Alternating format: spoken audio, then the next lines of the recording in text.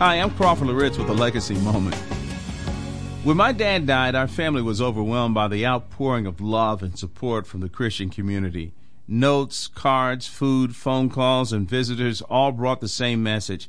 We love you and we are here for you. Mom was amazed that people she didn't even know wanted to help her and comfort her.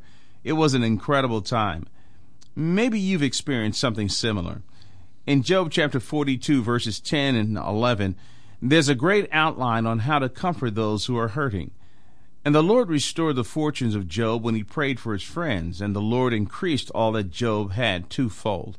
Then all his brothers and all his sisters and all who had known him before came to him. They ate bread with him in his house, and they consoled him and comforted him for all the evil that the Lord had brought on him. And each one gave one piece of money and each a ring of gold. I want to point out three things that we need to do in order to comfort others.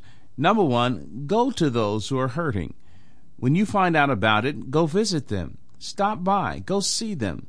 Secondly, speak refreshing, encouraging words to them. Say things that will build them up and encourage them. Thirdly, give them an expression of your love. They gave him a gift. I'm not suggesting that we give money, though sometimes that's appropriate. But maybe a card, something tangible, maybe a Bible verse, something that they can hold on to as an expression of your concern and compassion. Well, here's what I want you to remember today. Do you know someone who is hurting? Besides praying for them, why not give them a call?